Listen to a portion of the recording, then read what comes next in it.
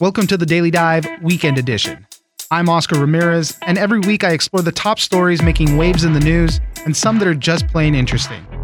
I'll connect you with the journalists and the people who know the story and bring you news without the noise so you can make an informed decision. You can catch a new episode of the Daily Dive every Monday through Friday, and it's ready when you wake up. On the Weekend Edition, I'll be bringing you some of the best stories from the week. One of the stories that we were waiting for all week was how the president was going to react after he was acquitted by the Senate in his impeachment trial. And the victory lap was classic Trump. After being acquitted by the Senate on 2 impeachment charges, the president gave a wide-ranging speech where he knocked his foes like Mitt Romney and Nancy Pelosi. He praised his allies and called the investigations into him BS. The big question that remains is how the country is going to move forward after so much division. You might remember, to a lot of people's anger, Nancy Pelosi did rip up that State of the Union speech after the president delivered it. So for more on this, we spoke to Meredith McGraw. She's the White House reporter at Politico. The president is coming off of this acquittal feeling totally vindicated and excited to have the chance to go after some of his political enemies, people that he felt have taken him to court with all of these things. And he's really played a victim role throughout all of this. He's claimed that he's been unfairly targeted. When he was making his speech, I kept thinking about President Bill Clinton after he was acquitted, when he came out actually to the Rose Garden and made an apology to the people of the United States for his behavior and his actions. And that's not something that we got from President Trump today. Instead, he went right after his political enemies. He went after Nancy Pelosi. He went after Adam Schiff. He went after James Comey, a lot of the folks that we hear him rail against all the time. And then he also took the moment to thank some of his biggest allies in Congress, people like Congressman Mark Meadows, people like Congressman Steve Scalise, and others who were loyal to him throughout this whole ordeal. In many ways, this was a return to classic Trump. We had the State of the Union earlier in the week, and he stuck to the script for the most part. There were some made-for-TV moments. All in all, it was fine. It was decent. But this was classic Trump, as you mentioned, just railing against a bunch of people. And he even called it a total acquittal. He mentioned it a couple times. Okay, so let's go through some of the airing of grievances. Starting off with the National Prayer Breakfast earlier in the morning, without really naming Mitt Romney or whatnot, he said, "I hate it when people use their religion as a justification for doing what they know is wrong." As far as Nancy Pelosi, he said, "Nor do I like people who say I pray for you when they know that's not so." And they were both in the room, sitting not too far away from him.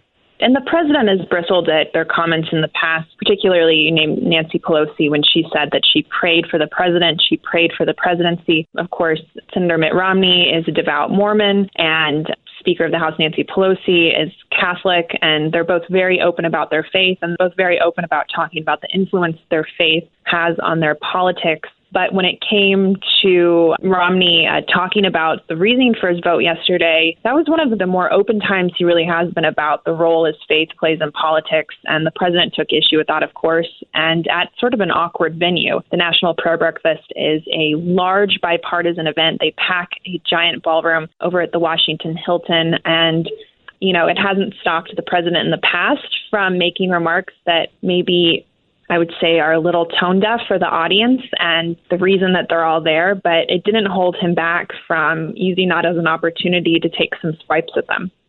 Back to his celebration speech at the White House, the president kind of started from the beginning. He said, since I was walking down the escalator, people have been trying to stop me. And he said, we went through the whole Russia thing and the Mueller report. And he called that first investigation BS. And he kind of went through that whole timeline from the very beginning. He ticked off all of the ways he felt that he's been treated unfairly throughout his presidency. I actually had learned that there were prepared remarks for his noon speech, but the president decided to forego that. Obviously, there weren't any teleprompters in the room, and he had a paper in front of him. I don't know what was on it, but it seemed to be a list of lawmakers and guests who are there that he could, reference to. But the entire speech was off the cuff, and the president speaking his mind on everything from, like you said, the very first days of his presidency, where he has felt that he's been under attack and unfairly targeted by Democrats. Yeah, he said if there was evil people there, he called Nancy Pelosi a horrible person. I think he said the same of Adam Schiff. There were some kind of weird, awkward moments. You mentioned Steve Scalise. He, was praising him and all of this. He praised Mitch McConnell as well. But with Steve Scalise, he started talking about when he got shot at that baseball game. And he said, hey, you look better now than before you were shot. Some weird moments that popped up throughout that speech. He did, and it's sort of classic for any Trump speech where he's speaking off the cuff like that, whether it's a campaign rally or any speech where he has the leeway to go in his own direction. He'll often follow one storyline and use it to take him all sorts of places. So it wasn't surprising that he went off on a tangent, although this one was particularly graphic. He was talking about the horrific shooting of some members of Congress when they were practicing for the congressional baseball game years ago, but it was certainly an odd tangent to go off on. Meredith McGraw, White House reporter at Politico, thank you very much for joining us. Thanks for having me. Next, we have a fun story about breakfast, one of my favorite meals. And most popular chain restaurants are going to go all in on breakfast, spending millions of dollars and hiring thousands of people to expand their offerings and hopefully win the battle for the growing breakfast market. With the rise of food delivery apps, we're seeing foot traffic diminish for lunch and dinner at many places, and companies see huge growth potential with breakfast. Wendy's, for example, is going to be launching a new breakfast menu next month. For more on this story, we spoke to Erica Pandy. She's a reporter at Axios. So you're seeing it with a lot of chains, as you said. The big one, the eye catcher, was Wendy's, which at the end of last year announced a $20 million investment and 20,000 new hires to get into breakfast. And then you've got McDonald's, in the most recent earnings call, the CEO said, we got to win breakfast. He cited it as the most important and most key focus for the year for growth. Burger King, Taco Bell have started adding to the morning menu more than their other menus. And then, what's interesting that we found is that the chains who are already playing in breakfast, Dunkin' and IHOP, are trying some new things, whether it's plant-based or new restaurant formats to take an even larger share of the breakfast market. Yeah, you mentioned McDonald's. They said that breakfast is 40% of their profits, which is crazy because breakfast is only a small portion of the day. It's over like at 10 or 11 o'clock on most days. Even though they have expanded to some all-day breakfast items, I'm sure the majority of it does come in the morning there. And that's a huge portion of the profits that's just coming from breakfast. Right. Huge chunk of the profits of a huge company. And then, you mentioned some of the reasons, of course, that's breakfast is all day. The other thing, though, is breakfast is a super habitual thing for a lot of people. So it's a way to really build brand loyalty with someone. If you can get them to be like, I've got that McDonald's on the way to work and I'm going to stop there 5 days a week and get the same thing. Right. That's where that comes from as well. You mentioned Wendy's. They are getting into it with $20 million, 20,000 new employees. They haven't released the full breakfast menu just yet. I think it comes out next month nationwide, but they're going to do things like the breakfast baconator, the frosty chino, and the honey butter chicken biscuit. All of those sound really good. I guess they tried this in the 80s to do breakfast also, but it just took too long and they discontinued it. But this is their kind of foray back into that. And then they're going to be a major player again in it. They did it a couple of times. They also tried once in 2010 with a pilot, and it didn't really take hold. But this kind of investment, both on the people side and the money side, is something that's unprecedented for Wendy's. And so I'm projecting this will be successful. And also the company itself is saying it's going to be 10% of total sales pretty quickly. We've seen the rise of delivery apps, whether it's Postmates or Grubhub or any one of these food delivery apps, Uber Eats even. And one of the things that I didn't realize was that it's kind of hampering the foot traffic for lunch and dinner at a lot of restaurants. A lot of places we're seeing maybe some profits rising, more sales throughout the day and all, but less people in the stores. And it's because of these. But the one place that has been untouched is breakfast. So this is the big growth opportunity. Food delivery apps are expected to do over $75 billion in sales in the next few years. And they are really cannibalizing lunch and dinner. But when it comes to breakfast, partly because the breakfast items are usually cheaper, so that few dollar delivery fee seems less worth it, and also because people are usually on the go when they're getting breakfast, so they're not, waiting for it to get delivered. Breakfast is the one where stores still have a chance to get people to come in, and where food delivery apps are not really taking share away from the foot traffic. And so because of that, breakfast is the only meal of the day where U.S. restaurant traffic is growing. Yeah, they've also pointed to the breakfast for dinner trend. I personally love that. I mean, eggs any time of the day, and I'm sold. But that's another angle to this, too, is that as these restaurants do expand those all-day breakfast offerings, that's going to also play into even the delivery services. Right, and that goes the other way, right? I mean, who doesn't want a chicken sandwich for breakfast? And it's not a traditional fried chicken sandwich, isn't traditional breakfast food, but these restaurants are debuting that and having a lot of success with it. Erica Pandy, reporter at Axios, thank you very much for joining us. Thanks so much. Finally, for this week, there's a drug called Kratom that is gaining popularity across the country, and some say there could be between 10 and 15 million users in the U.S. alone, with a thriving culture of Kratom users online. People are taking Kratom for everything from chronic pain relief to replacement of their morning coffee, and even to get high. Available in head shops and some gas stations, the federal government has been considering a total ban after finding it in the system of some who have died of drug overdoses. For more on this story and what Kratom is all about, we spoke to Emma Gray Ellis. She's a writer at Wired.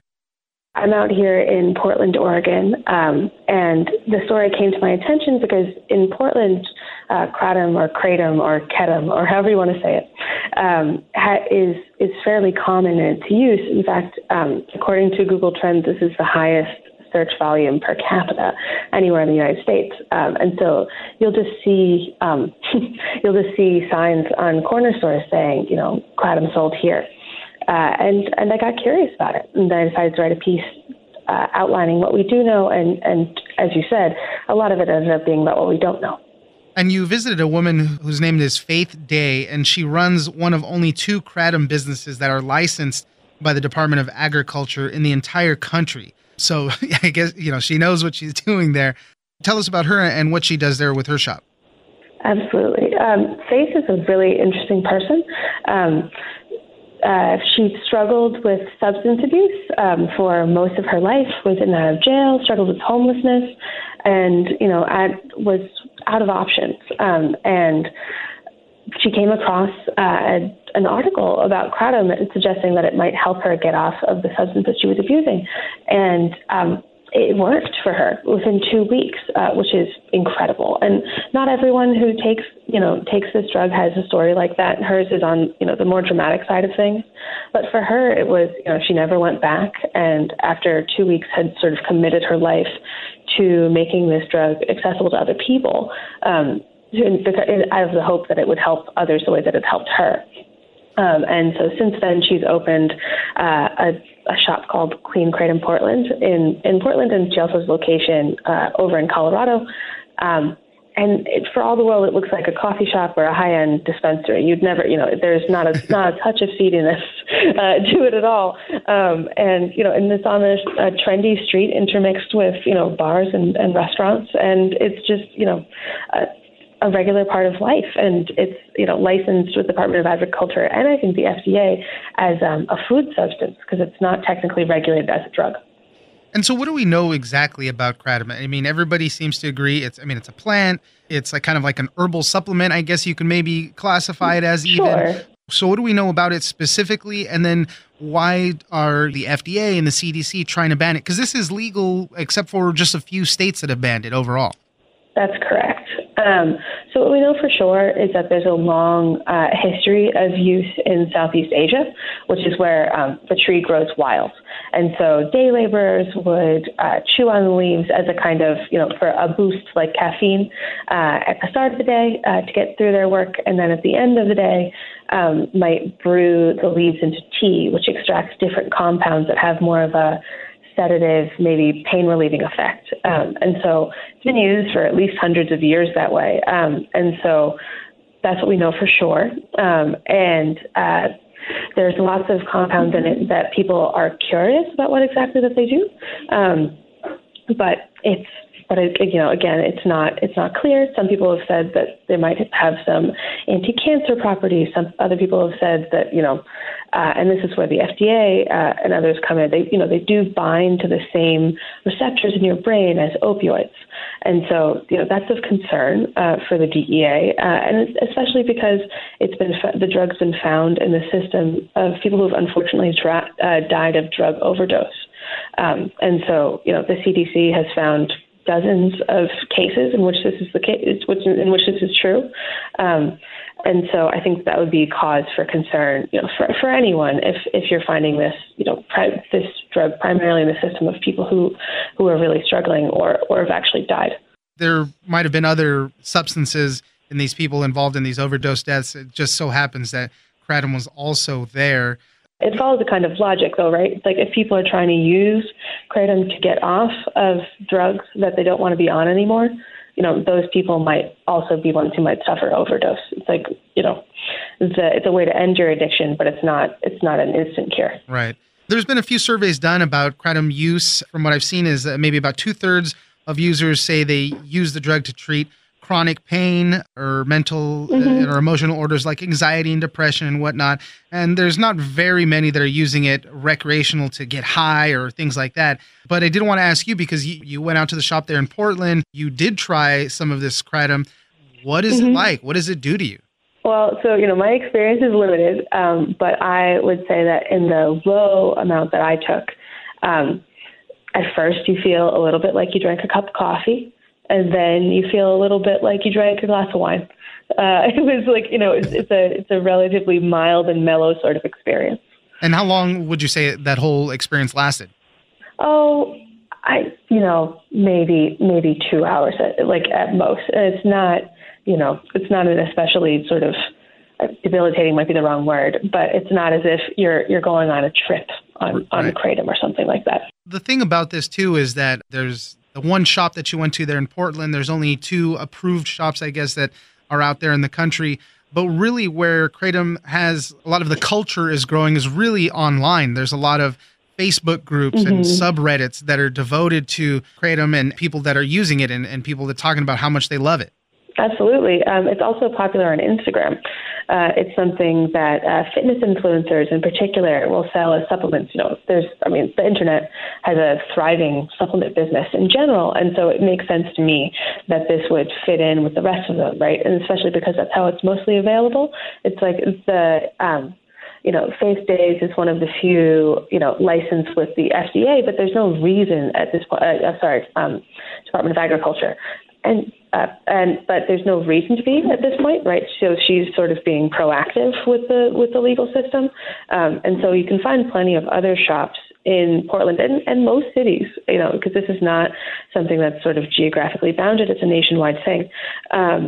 That sell it alongside, herbal teas or something like that. It's very much something that people are selling locally. But I think that because there is, maybe some questions about its legality and, perhaps some of these people who are interested in it are also struggling, it is something that's sold online quite a bit.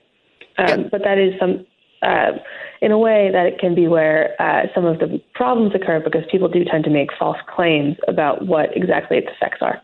In the meantime, it really seems like it's gaining in popularity. There are some places that have banned it, but there's also a few states are trying to maybe save it, I guess. There's been something called the Kratom Consumer Protection Act that was passed in a few states and pending in Oregon. There's still a lot more that needs to be known about this. Yeah, and I think that, when you ban a drug, one of the things that it does is that it makes scientific research of that substance significantly harder. And so some of the most compelling advocates that I heard against a ban were actually scientists who study drugs and drug use. And they it's like tons of people are using this. A ban is not an effective way to really make people stop using a substance. And if you cut off all legal avenues for study and for purchase, then people are going to be taking a product that's less safe, and we're going to know less about it. And so whether or not kratom is something that everyone should be using, I think is an unanswerable question at this point. And I think that the answer is probably not. Everyone should be using it, of course. But I think that it does merit more study. And in order to do that, it makes it a lot easier to keep legal channels open. Emma Gray Ellis, writer at Wired. Thank you very much for joining us. Thank you. That's it for this weekend. Be sure to check out the Daily Dive every Monday through Friday. Join us on social media at Daily Dive Pod on Twitter and Daily Dive Podcast on Facebook. leave us a comment, give us a rating, and tell us the stories that you're interested in. Follow The Daily Dive on iHeartRadio or subscribe wherever you get your podcast. This episode of The Daily Dive has been engineered by Tony Sorrentino. I'm Oscar Ramirez in Los Angeles, and this was your Daily Dive Weekend Edition.